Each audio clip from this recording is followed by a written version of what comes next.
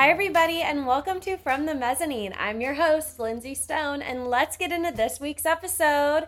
How's everybody doing? I am literally bursting from the seams because I have got the most incredible, unexpected, exciting news for you guys that I've been withholding from my FTM listeners and honestly a lot of people. And it has been a very emotional week, but here we are, and I'm now finally ready to tell you guys the news that I have just been holding on to and ruminating on, and now it's officially official. So guys, guess what? Your girl is moving to New York City. Ah! I hardly can't even believe my own words. I don't even know where to begin to tell you guys how this has all been happening in the background, but I have chills. I can't believe it. I'm doing what I always swore I would do. And I'm moving to New York. And I guess I should just start at the very beginning and tell you guys how I got to this point. So y'all know, I have been, I think, 5 or 6 times now in the span of a year and a half. I love this city. I went for the first time a year and a half ago, and ever since then it's just been calling me back and calling me back every few weeks. Let's be honest, I just get a hunch and I'm like, I need to go back, or there's a show that I need to see, and it's just the place for me and it's where I need to be. So I knew within 5 years that I would be there. I always said okay, we'll be able to afford a decent lifestyle there. We won't be living in squalor by that time because we'll have a lot of savings and just be able to be more established in our careers and everything. But then probably about 6 months ago, I brought it up to my boyfriend who I live with currently, and I said, what if we try to make the move this summer whenever our lease is up? And at first he kind of said no. And I was like, oh, I want you to think about it. Really think about it, put some thought into it, and tell me if you really think it's a bad idea. I'm happy to go along with that because that wasn't our plan. But think about the fact that we are young in our careers. However, we're also at a point in our careers where we kind of have an opening to make this move. We don't own a whole lot of things where we currently are. We can sell what we have. And we just don't feel altogether connected where we are. I love Texas. This is my home. I love where we are. I had the most incredible job that is one of the hardest things to leave. But at the same time, is that all too big to stop us from making this move? And at the end of the day, the answer was no. Let's try. So I really dipped my toe into it and I started looking at jobs because we made the decision, okay, by mid-June, I don't have a job. Forget it. We're staying here and we're finding another place to live here. And so that was kind of the plan. And then all of a sudden, right off the bat, whenever I started applying, I immediately was getting interviews. It all fell into place so easily. I interviewed at less than a handful of places, just a few places. And the most incredible opportunity was presented to me in the field that I currently work in, which is not Broadway. I'm a business girl during the day and a theater nerd at night. So the most incredible opportunity came to me. And all the other places that I interviewed, I just wasn't 100% invested in them and confident enough to make the decision, okay, I will move to New York City with this job. None of the others just had that feeling. I didn't connect as well with the team, or a really huge part is the pay, to be honest with you, because we have a little family, we have a dog that we need to take care of, and we just need to be able to make sure that we can sustain some semblance of a lifestyle in New York. And none of the other jobs would have really presented that so well. But guys, I got the job, the best opportunity that was presented to me. It was the very first one that I interviewed for, which blows my mind. I was like, what if I get the first job that I interview for? That would be insane, right? Well, I freaking did it. And I'm so excited. I'm so happy. So that's sort of how I got to this point.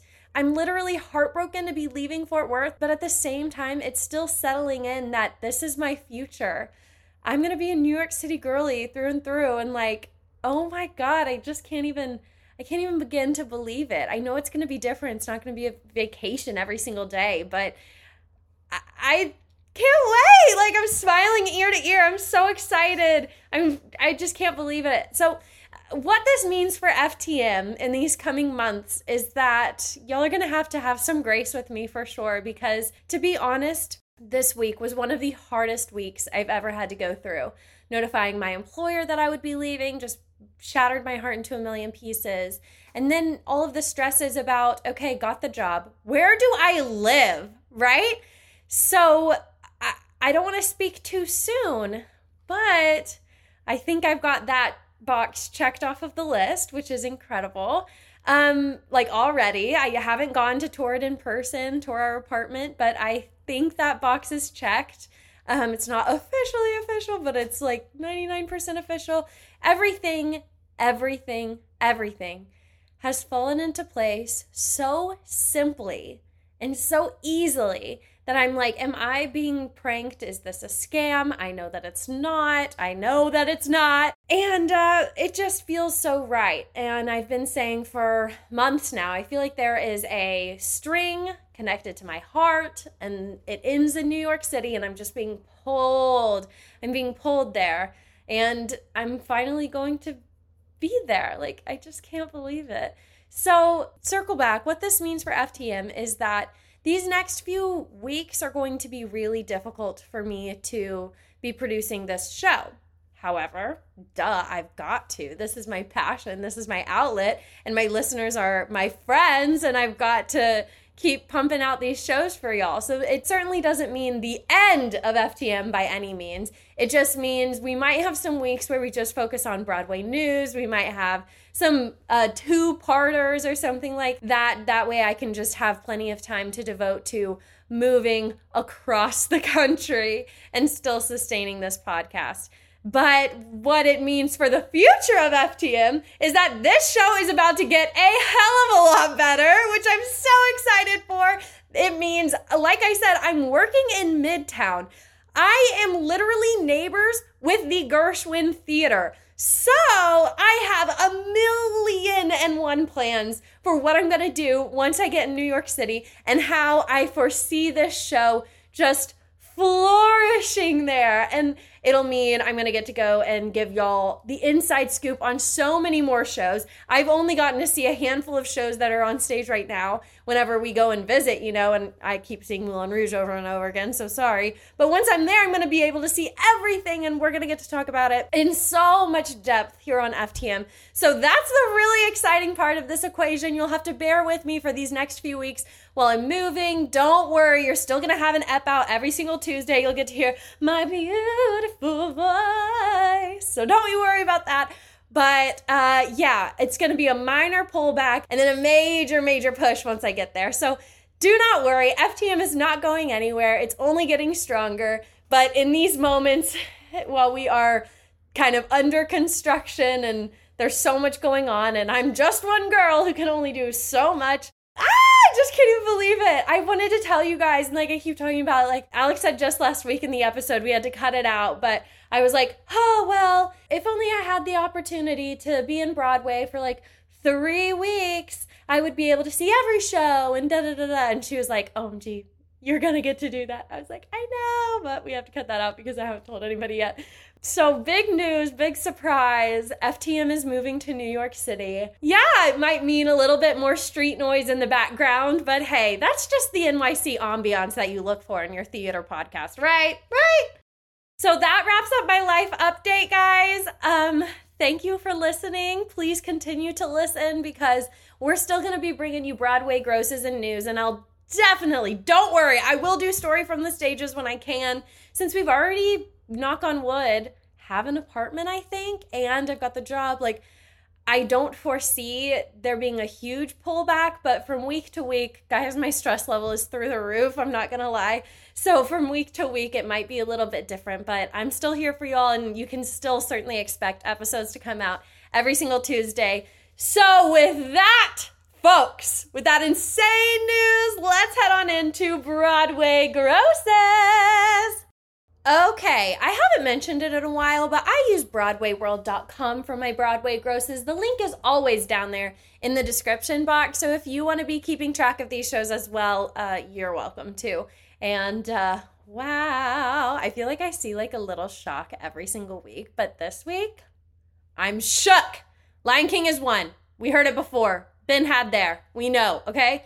Number 2 is Sweeney Todd, the Demon Barber of Fleet Street. They are on the heels of Lion King. They're about to push Mufasa off of the cliff. Oh, yikes. The Demon Barber of Fleet Street would, though. But I would be, like, pretty hype if they got number 1. That's exciting. But yeah, Sweeney Todd is number 2. Hamilton is 3. MJ is 4. Wicked is 5.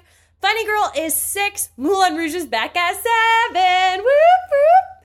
Aladdin is 8. Harry Potter is 9. New York is 10. What?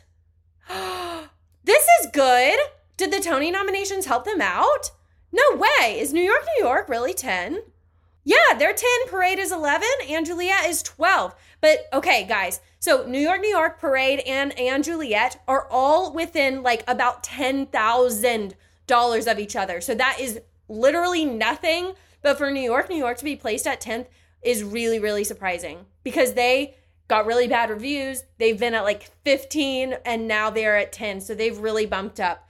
Wow. Some Like It Hot is low considering they got the most Tony nominations. They're quite a bit of ways down from there. And then to give you an idea, y'all are not going to like to hear this. Hadestown only grossed a little over $500,000. They are one step above Shucked. Not good, not good. Y'all go support Hadestown if you're scared of it going away. But wow, I am so shook that New York is higher, and I'm happy because y'all know that I was like holding on to this show and I thought it was going to be a hit and it did not look like it was. So the fact that it's at 10, I'm like, ooh, I got a little bit of validation. Maybe it won't suck as much as the reviews said that it would. All right, so that is our Broadway grosses. Let's head right on into our Broadway news of this week. I have a feeling y'all might have seen this and been like, oh crap, what does this mean? Because that was my response. So I want to give y'all a bit of a simplified version of what is going on with the Tony Awards. So this week we got news that the Tony Awards will either be doing one of two things. One, they will postpone it. And two, they will have an untelevised, small, intimate ceremony. No performances, because why would you do that if it's untelevised? Just to award the shows and still hold the Tony Awards on June 11th. The reason for these decisions and this change is because of the writer's strike that is currently going on. So the writer's strike began on May 2nd. When I'm recording this, it's May 13th. I don't know if there's any end in sight. There's too many moving factors with the writing strike, but what you need to know is the writers are striking. They are unhappy, and the televised shows that use a lot of writers, i.e. SNL, late night, award shows, are suffering and either being canceled or postponed. So let's dive into what this means if the Tony Awards were either untelevised with an intimate ceremony or postponed altogether. So I don't think that it's an option at this point for the Tonys just to be canceled. They're going to have something, which gives these shows a little bit of hope because Broadway really counts on the Tony Awards. It is a night, a televised night, that Broadway gets the most eyes that it ever will. If you remember back to our Rent episode, the producer Jeffrey Seller said, yeah, the movie of Rent wasn't a flop. 6 million people saw it. It would take me years to get 6 million people to see my show on Broadway because the theaters are so small. So this night on Broadway, the Tony Awards, is the night where everybody can just publicize their show, and with so many eyes on it and so many people acknowledge it and thus buy a ticket when they come to visit New York. Without that televised ceremony, people are not going to see the struggling shows that count on the Tony Awards. A lot of times musicals are just holding out hope that they'll get a Tony nomination so they get to perform a song for the awards ceremony. That way people get to see it, i.e. what we are about to talk about with And Juliet closing. They didn't get any nominations and announced their closing because had they got nominated for Best Musical, they would have gotten their time in the spotlight, which would have been great PR for their show, but they didn't, and so they're closing because there's pretty much no more hope. So shows like Kimberly Akimbo, Some Like It Hot. They are counting on the Tonys in order to fill their seats. These shows need the Tony Awards and they need this marketing. If the Tonys go untelevised and the shows don't get their marketing, that means that a lot of shows are probably going to have to close very soon, which means a lot of Broadway workers, cast and crew, actors, they're not going to be able to maintain their jobs and they're going to have to find a new job. It really is a awful cycle and a scary cycle, and I'm sure that a lot of people on Broadway right now are worried about their future. Option number 2, of course, would simply be to postpone the Tony Awards. What this would mean is that the shows are still not going to get the immediate PR that they need in order to fill seats, but it allows them some time to hold out hope, and hopefully once the writer's strike ends, then they will be able to host the Tonys the way that they originally had planned, and everybody will get their Tony nominations, the time on TV, and basically be able to market Broadway on a national stage. So hopefully, I'm hoping that they will postpone, simply because, one, I'm selfish and I would like to watch the Tony Awards. Please, please, please. I want to see all of these shows perform desperately. I've got to see Sweeney Todd and be able to watch it over and over again in reruns. I'm really curious to see Anne Juliet and Shucked. I just really hope that they will postpone and not resort to having a private ceremony. I don't know what that solves for anybody. I don't understand why they would consider that, but I forgot to say earlier, guys, we will have more news on Monday. This episode comes out on Tuesday. I'm recording this early. So by the time this episode comes out, we should have answers. I will talk about all of it next week. Don't worry. Back to the postponing talk, though. I don't know how long strikes typically hold out. Surely there's going to be some sort of limit. TV shows kind of need their writers in order to make any money at all. So pay your writers, please, and get them back. But at the same time, they're probably going to take some time to compromise on some sort of verdict here. So I'm not going to pretend that I know everything that's going on with that and the processes for that, because I simply do not. However, even though I would like to have the Tonys come on June 11th in about a month, I would prefer in this scenario that they postpone, put it on TV, let Broadway get their national viewership, let the Broadway productions perform on the stage and get their PR.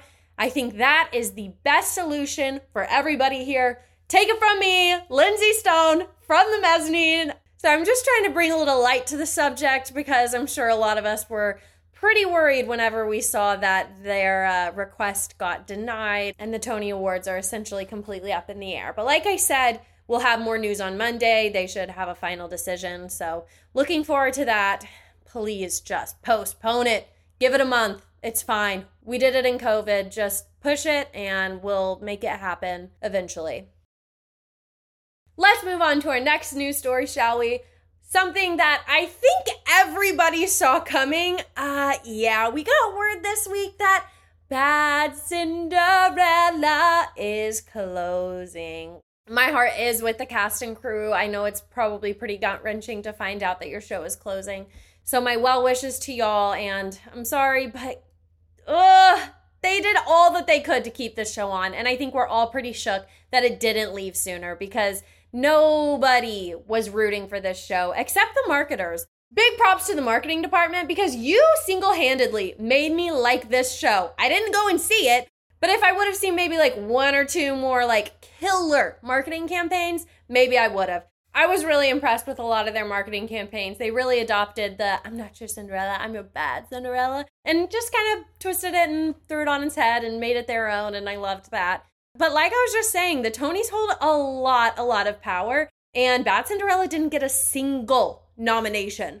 Not even for book, not for costumes, not Lena DiGeneo, their star, and not the very well-beloved Carolee Carmela, who I thought like everybody was obsessed with. No one was nominated, which is insane for an Andrew Lloyd Webber musical. And so I think that had a huge hand in why they closed this week. So upon Bad Cinderella's closing, they will have played 85 performances, and they will finally be closing their doors on June 4th. So if you want to go support this show, make sure you do so before June 4th. Their big goodbye to Broadway. And I want to have a serious conversation about our lessons learned here. I think from Bad Cinderella and from New York, New York, we can certainly learn that every single show needs an off-Broadway run.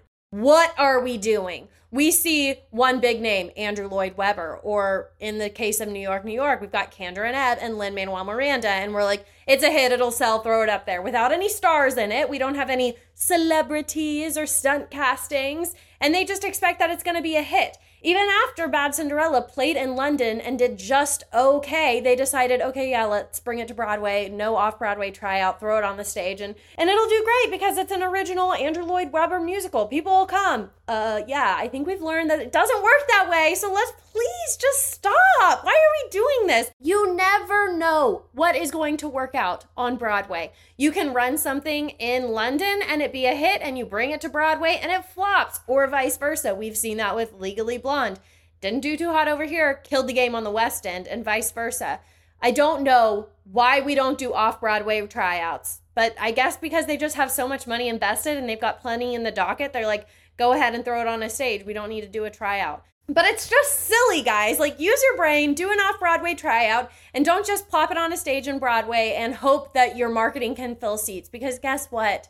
It's not that simple. It's not that easy. People and audiences are tricky. They're hard to please. And if you're just going to put something on Broadway that's familiar, Cinderella or New York, that doesn't mean that people are just going to go.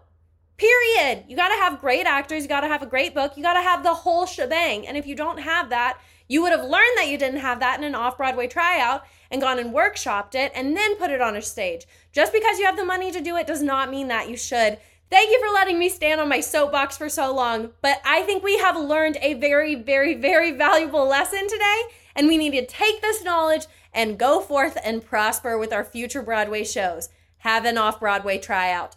Take the feedback, learn from it, and bring it to Broadway later. It is beneficial for everybody, and maybe that way you'll get to play a few more than 85 performances. Thank you, and good night.